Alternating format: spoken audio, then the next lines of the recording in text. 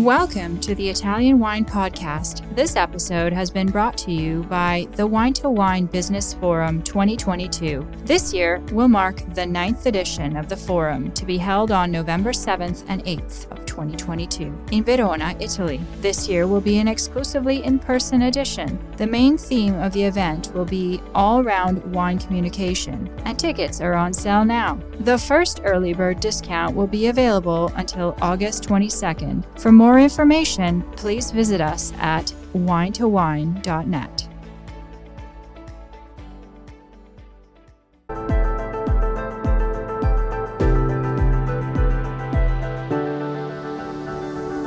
Welcome to the Italian Wine Podcast. I'm Cynthia Chaplin, and this is Voices. Every Wednesday, I will be sharing conversations with international wine industry professionals, discussing issues in diversity, equity, and inclusion through their personal experiences working in the field of wine. If you enjoy the show, please subscribe and rate our show wherever you get your pods. Hello and welcome to Voices. I'm Cynthia Chaplin, and today I'm excited to welcome Amanda Gunville to the show. Amanda's been described as a serial entrepreneur, which I love that term, with experience ranging from pro sports to the beverage industry to technology and well beyond that. Her focus nowadays is on operations and marketing strategy, and she is currently the COO and the CMO of Wandering Ivy. It's a disruptor wine brand, which we'll get to that in a little minute, specializing in elevated single-serve wines from award-winning family-owned vineyards from around the world. And Wandering Ivy wines were chosen for the second year in a row to be featured at the PGA Championship in Oklahoma this year. So I'm really excited to have Amanda. There's so much to talk about today, so welcome to the show. Thank you so much for having me. It's a huge pleasure.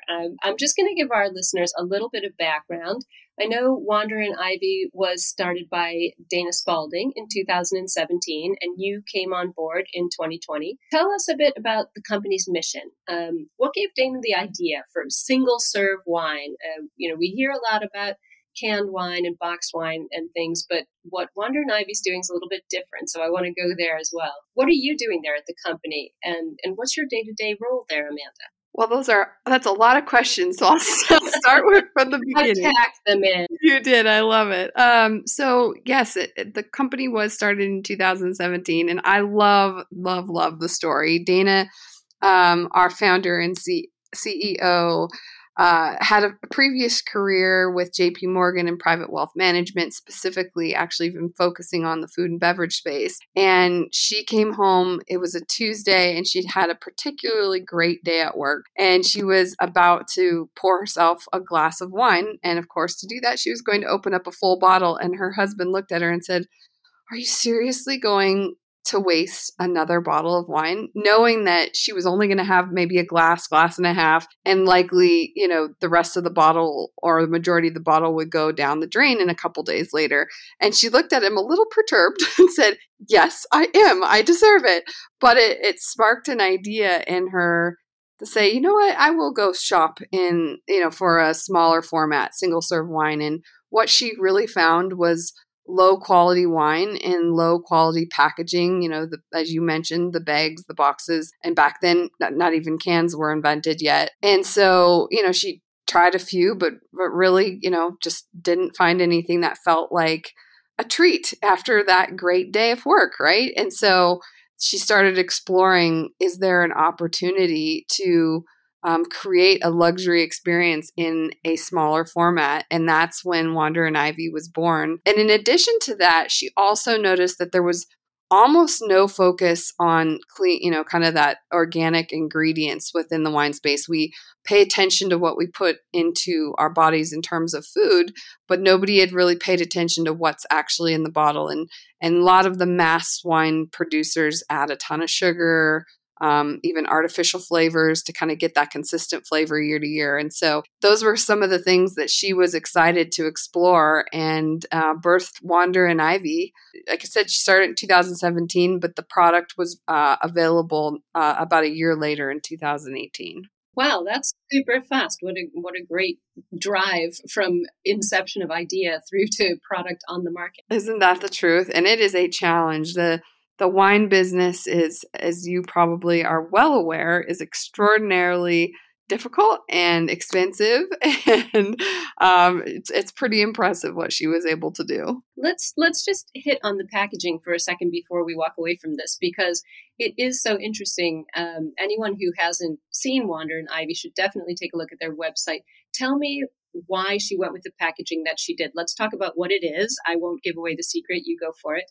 And why she chose to go that direction. Yeah, it's a great question. So, one of the things that obviously any creator of a product wants to do is to create differentiation on a shelf, right? I mean, you have a million choices when you're at the grocery store or a liquor store in this case, but how do you stand out? And as we had talked about, creating that elegant experience with the wine, and so she created this glass bottle, which in the hand it is heavy and just feels like a luxury. It's a cylinder shape, and it's absolutely beautiful. She and the graphics team did a wonderful job in designing the labeling.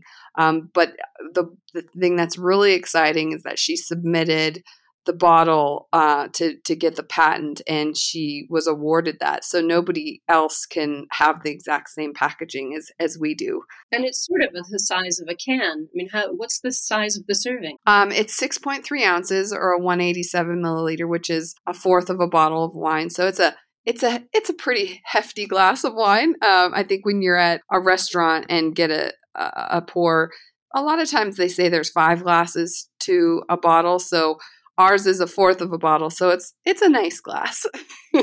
That's great. That's fantastic. I want to talk about this sort of disruptor idea. I mean, I love that word. It's so active as a descriptor word.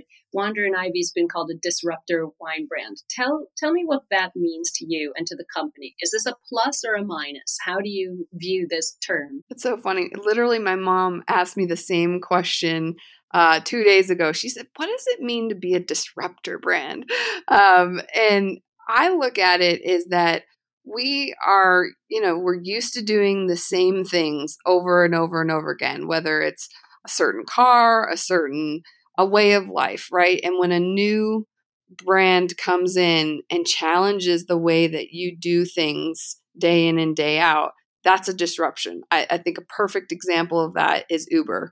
With the car service, they completely disrupted the transportation industry, in terms of taxis. And in terms of Wander and Ivy, obviously people were just used to sort of the big conglomerates having, whether it's a box of wine or those little plastic bottles of wine. That's what you get if you want a single serve wine, or wine for cooking for that matter.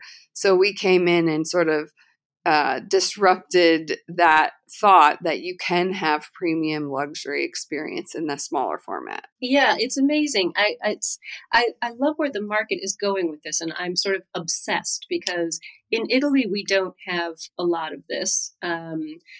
There's still a very old school, old white men view of wine in big, heavy, dark glass bottles. And there's not a lot of single serve for sure, unless you want a little, very inexpensive, take on the train little split of Prosecco.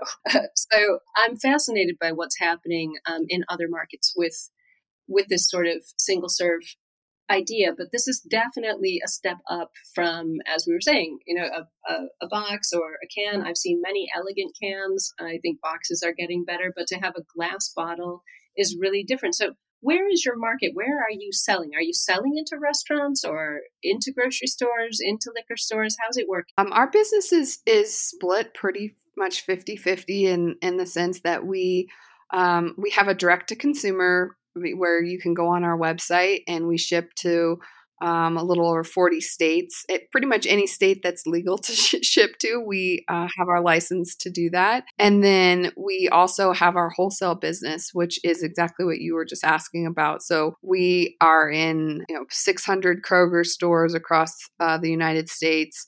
We're in 12 different states in the United States, and we're and growing. But we're in Walmart, Whole Foods, if you're not familiar with the Kroger is a conglomerate of grocery stores. I am, because that was my grandmother's grocery store when I was a little girl.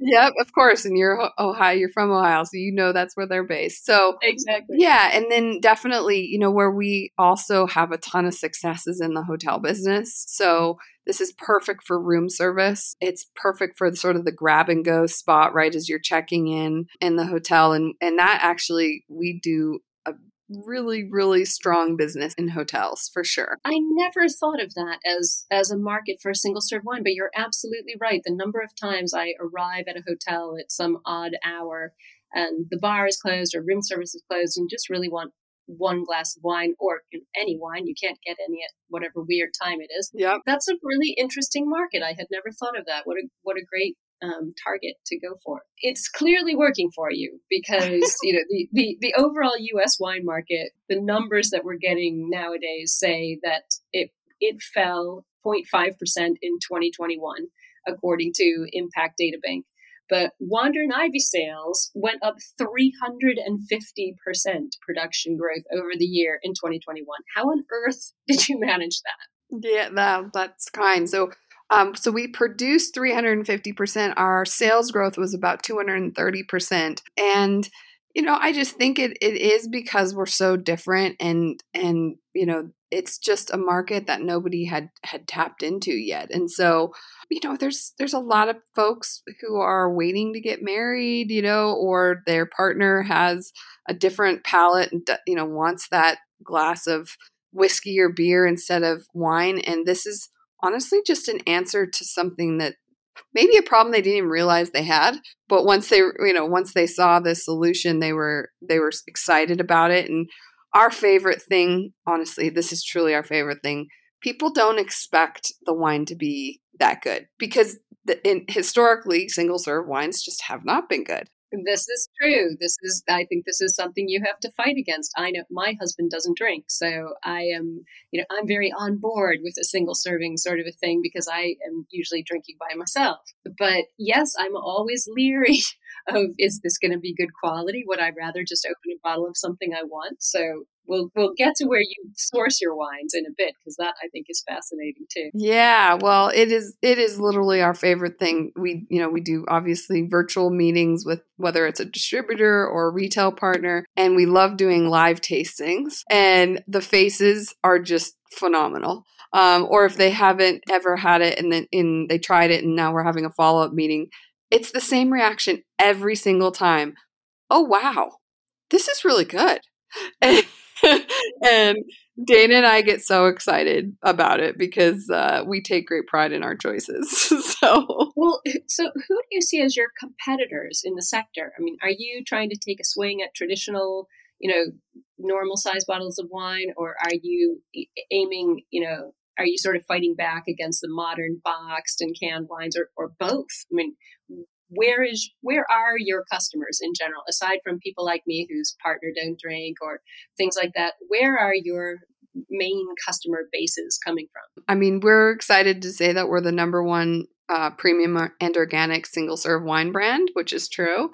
I suppose if you had to, put a name out there in terms of, our competitors, Unusual Wines is doing something a little different. But what's so cool about the wine industry is that it's such a collaborative space. I just find it so differently. Whereas, like, you look at some, companies say like iPhone versus Samsung Android. I mean, you're only going to buy one phone, 99% of people. And so that is a true competition.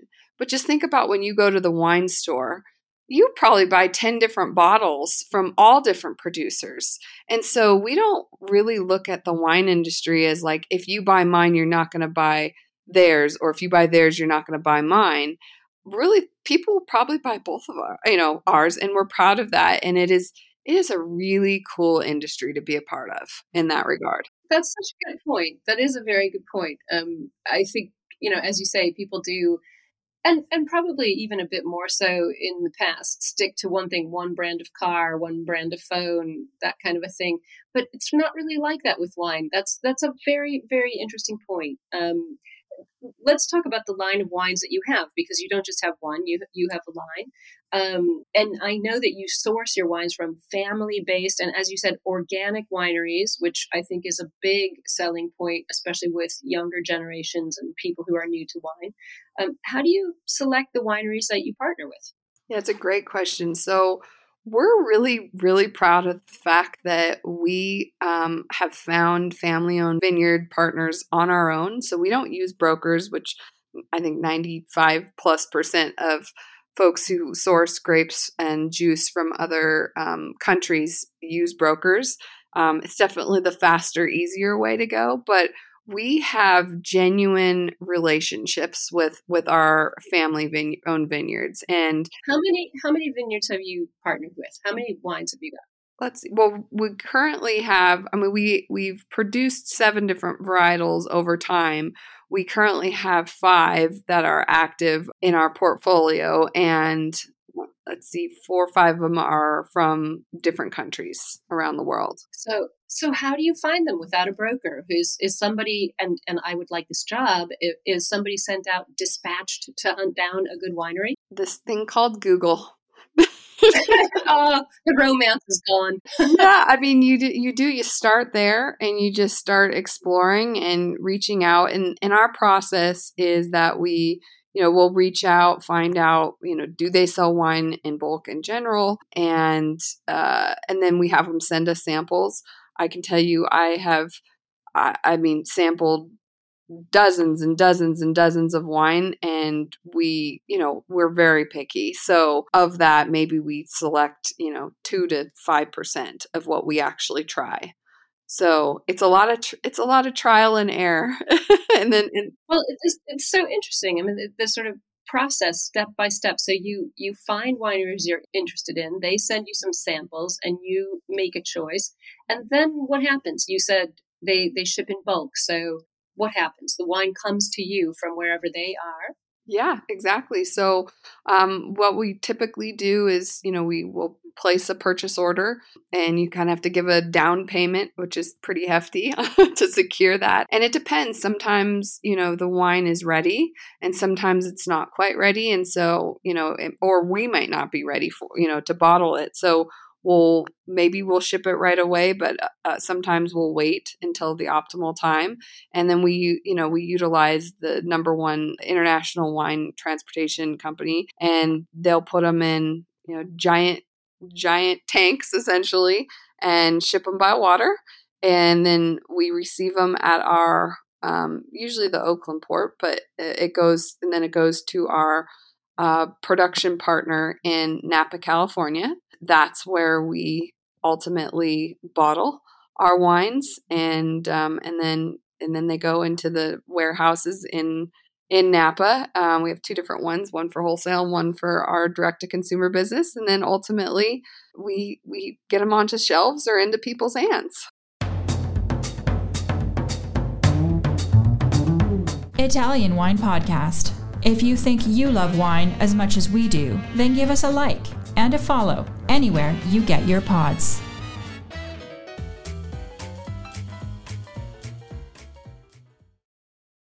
Well, it's fascinating. I know that it sounds sort of like simple logistics, but I'm sure there are many people who haven't really thought through how does this actually happen. So I want to talk more about the company too. I know that Wander and Ivy is a certified woman and disability owned business. What does that mean? I mean, that doesn't really happen outside of the US. What does that mean to be certified this way? How does it impact your business? And what's the driving philosophy that went behind getting this kind of a very particular certification? It is a very arduous process, I will say, but there are a couple different entities out there that will certify. And to be certified, women-owned, certified disability-owned, 51% of the company has to be owned, by a woman or by someone who has a disability. Dana has both, and she so.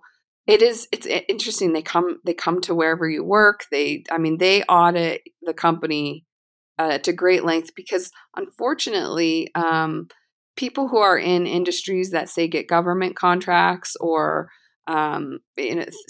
state contracts, they will oftentimes have mandates that, you have to use a certain number of minority owned businesses.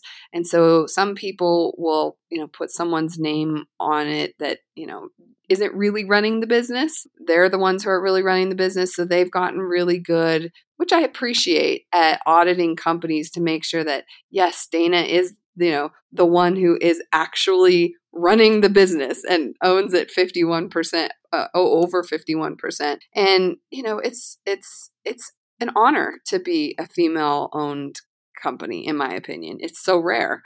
And Dana has a condition called syndactyly, which is a deformation of her hands. And that's what qualifies for the disability owned. It's just fascinating. As I said, this sort of certification on these sorts of points of who's running the business and what gender they are and what other challenges they're facing doesn't really happen outside of the States.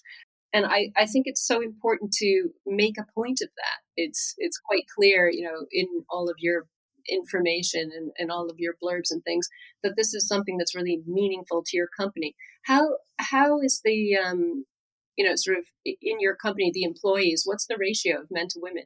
Do you know? We are a strong group of females. We have currently one employee who's a man, and the rest of them are females. We have our winemaker is a male, and he's a contractor, not an employee. But we've just been really fortunate. I will say that when we're currently hiring 3 different positions right now, and we certainly didn't say like, oh, we want it to be female, male, this ethnicity, that ethnicity. We just said, let's find the best candidate. And we have just been really fortunate. We have found some incredible females to join our team. And it's just been fun. My history with companies, I've pretty much only worked with males. And this is a unique experience that I just absolutely treasure. I'm so excited by that. It's great to know that this is really, not something that was just kind of a token movement. We'll hire some women.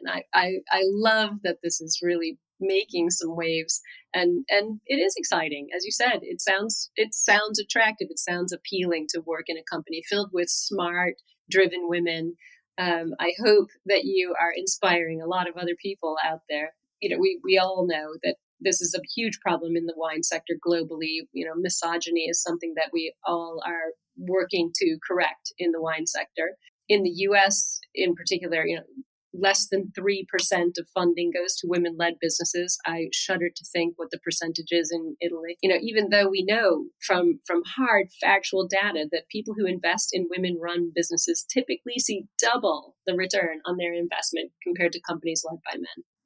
There's this old belief that female-led companies don't make it to raising, large amounts of money, but Wander and Ivy has raised multiple rounds of $1 million funding. How are you achieving this?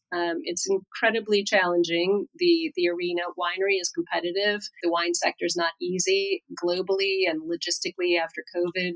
There have been all kinds of problems. How are you achieving this huge financial success? Well, I love this. This is probably my favorite topic to talk about. And I appreciate your knowledge around it because honestly, going into it, I did not realize. And so the way that I actually came upon Wander and Ivy was in 2019. I was a part of a group of ladies, 6 of us, who were passionate about supporting female-owned businesses. Because of those statistics, 2.3% of funding goes to female-owned companies, and even the ones that get them, they on average get about $800,000 as opposed to a male who on average raises 1.2. Despite the fact that as you just said, the success is there. So I was a part of this group. I love this story. It's my favorite. So bear with me. We had a pitch day and it was in fall of 2019 and we saw 8 companies that day and in walks Dana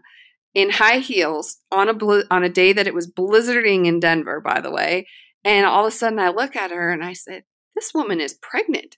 oh, she's really pregnant. And she was 8 or 9 months pregnant in heels in a blizzard and walks in and just knocks the pitch out of the park. It was just a 20-minute pitch. We all fell in love with her. So we did a deep dive diligence with her. And here's why I think that Dana has been so successful. We spent a whole day with her, and she is absolutely incredible. And she's this very unique individual where she's incredibly intelligent, so thoughtful, kind, and just, I mean, to the point where, and I maybe other companies do this, in all of my experience, and I've done diligence on thousands of companies, I've never seen this. We said, well, what happens if something happens to you? Who's going to run the company? That's always a question in your due diligence.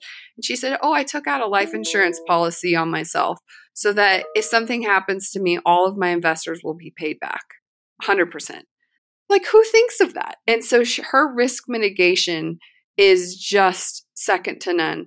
So fast forward, myself and 2 other in our group decided that we would all invest independently into Wander and Ivy, and it was right as COVID, was starting, and we all just wanted to help different companies in whatever way we could in this challenging time. We didn't want to see female-owned companies, go out of business, and so I offered to just help Dana. I used to own and run a beverage company, and I had my level 2 sommelier certification just for fun. And we started working together and had so much fun in such a short period of time that we decided to make it official that I would formally join the company.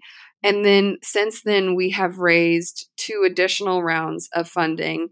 And I can take zero credit. Dana she does pretty much all of the fundraising. She does. And then I'll come in, obviously, as, support. And I think, a lot of it is our growth. People are supportive of that. And again, just all of the sort of the things that we've put in place to kind of secure our success. Well, numbers don't lie. Yeah, numbers don't lie. I think that's... you can have the best packaging and the prettiest face and all of those things, but numbers don't lie. So it's such a good tale of, believing in what you're doing and making it fun and, bringing in a bunch of, as I said, talented women. I mean, Wander and Ivy's also paying it back. And this is something I really love about your company. You donate 1% of your sales to charitable organizations who are feeding people who can't feed themselves. So I'm just wondering what the inspiration for this charitable endeavor was. I'm sure I can guess, but it's nice to see a corporation that's so successful paying it back. What inspired you guys to do that? It truly does just speak to the heart of who we are. Obviously, who Dana was, because she's the one who started it, and she was donating before I joined. And it's important to note that we commit that regardless of profit.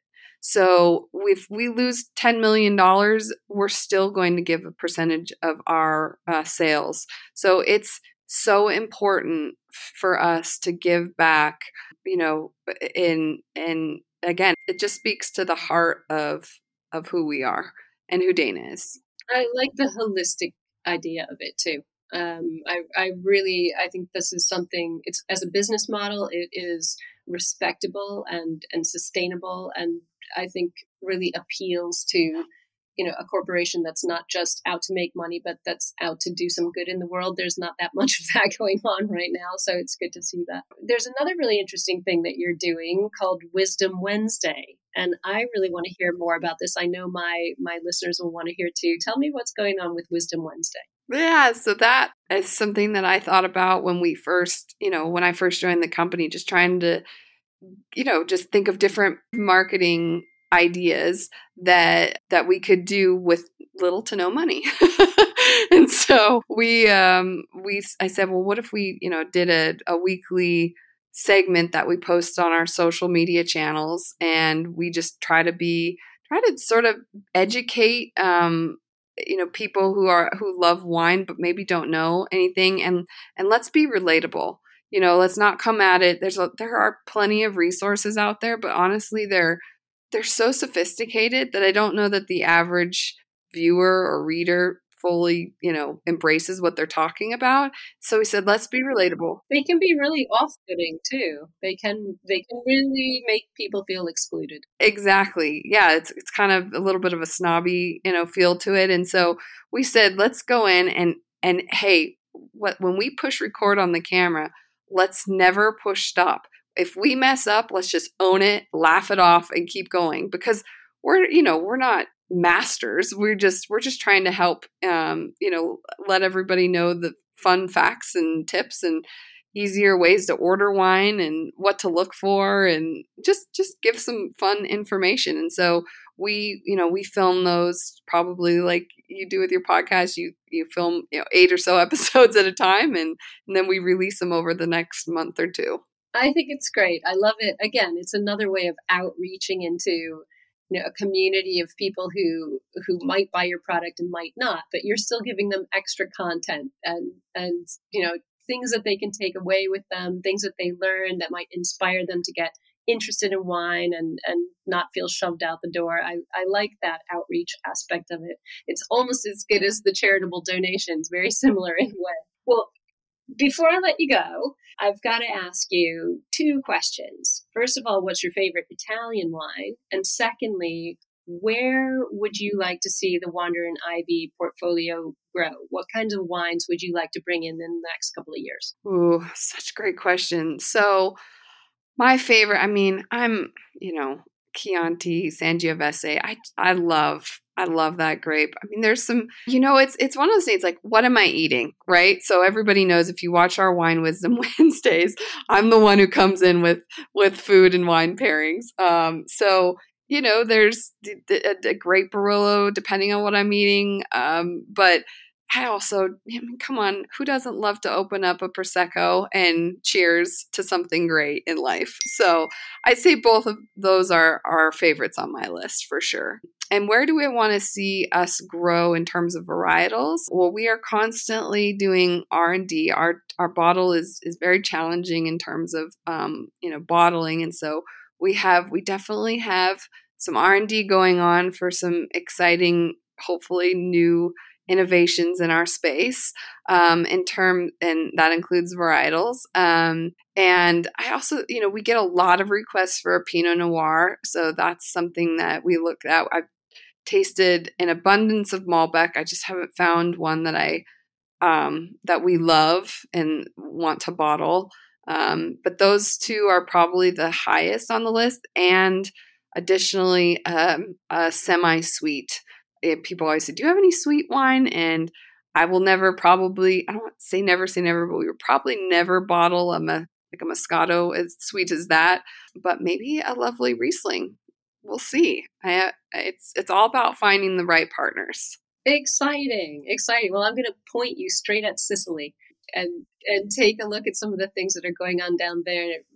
We've got Nerello Mascalese on Etna is doing very similar things to Pinot Noir, as well as a lot of other interesting native grapes in Sicily. I'm going to point you straight there. Take a look. I love it.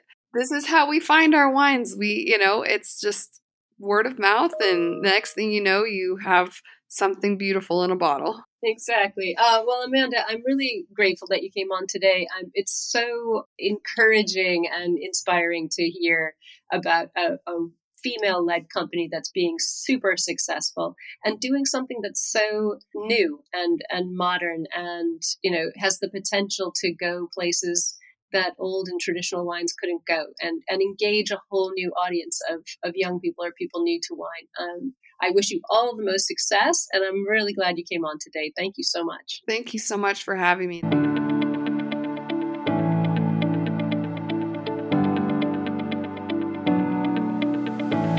We hope you enjoyed today's episode, brought to you by the Wine to Wine Business Forum 2022. This year will mark the 9th edition of the forum, to be held on November 7th and 8th, 2022, in Verona, Italy. Remember, the first early bird discount on tickets will be available until August 22nd. For more information, please visit us at winetowine.net.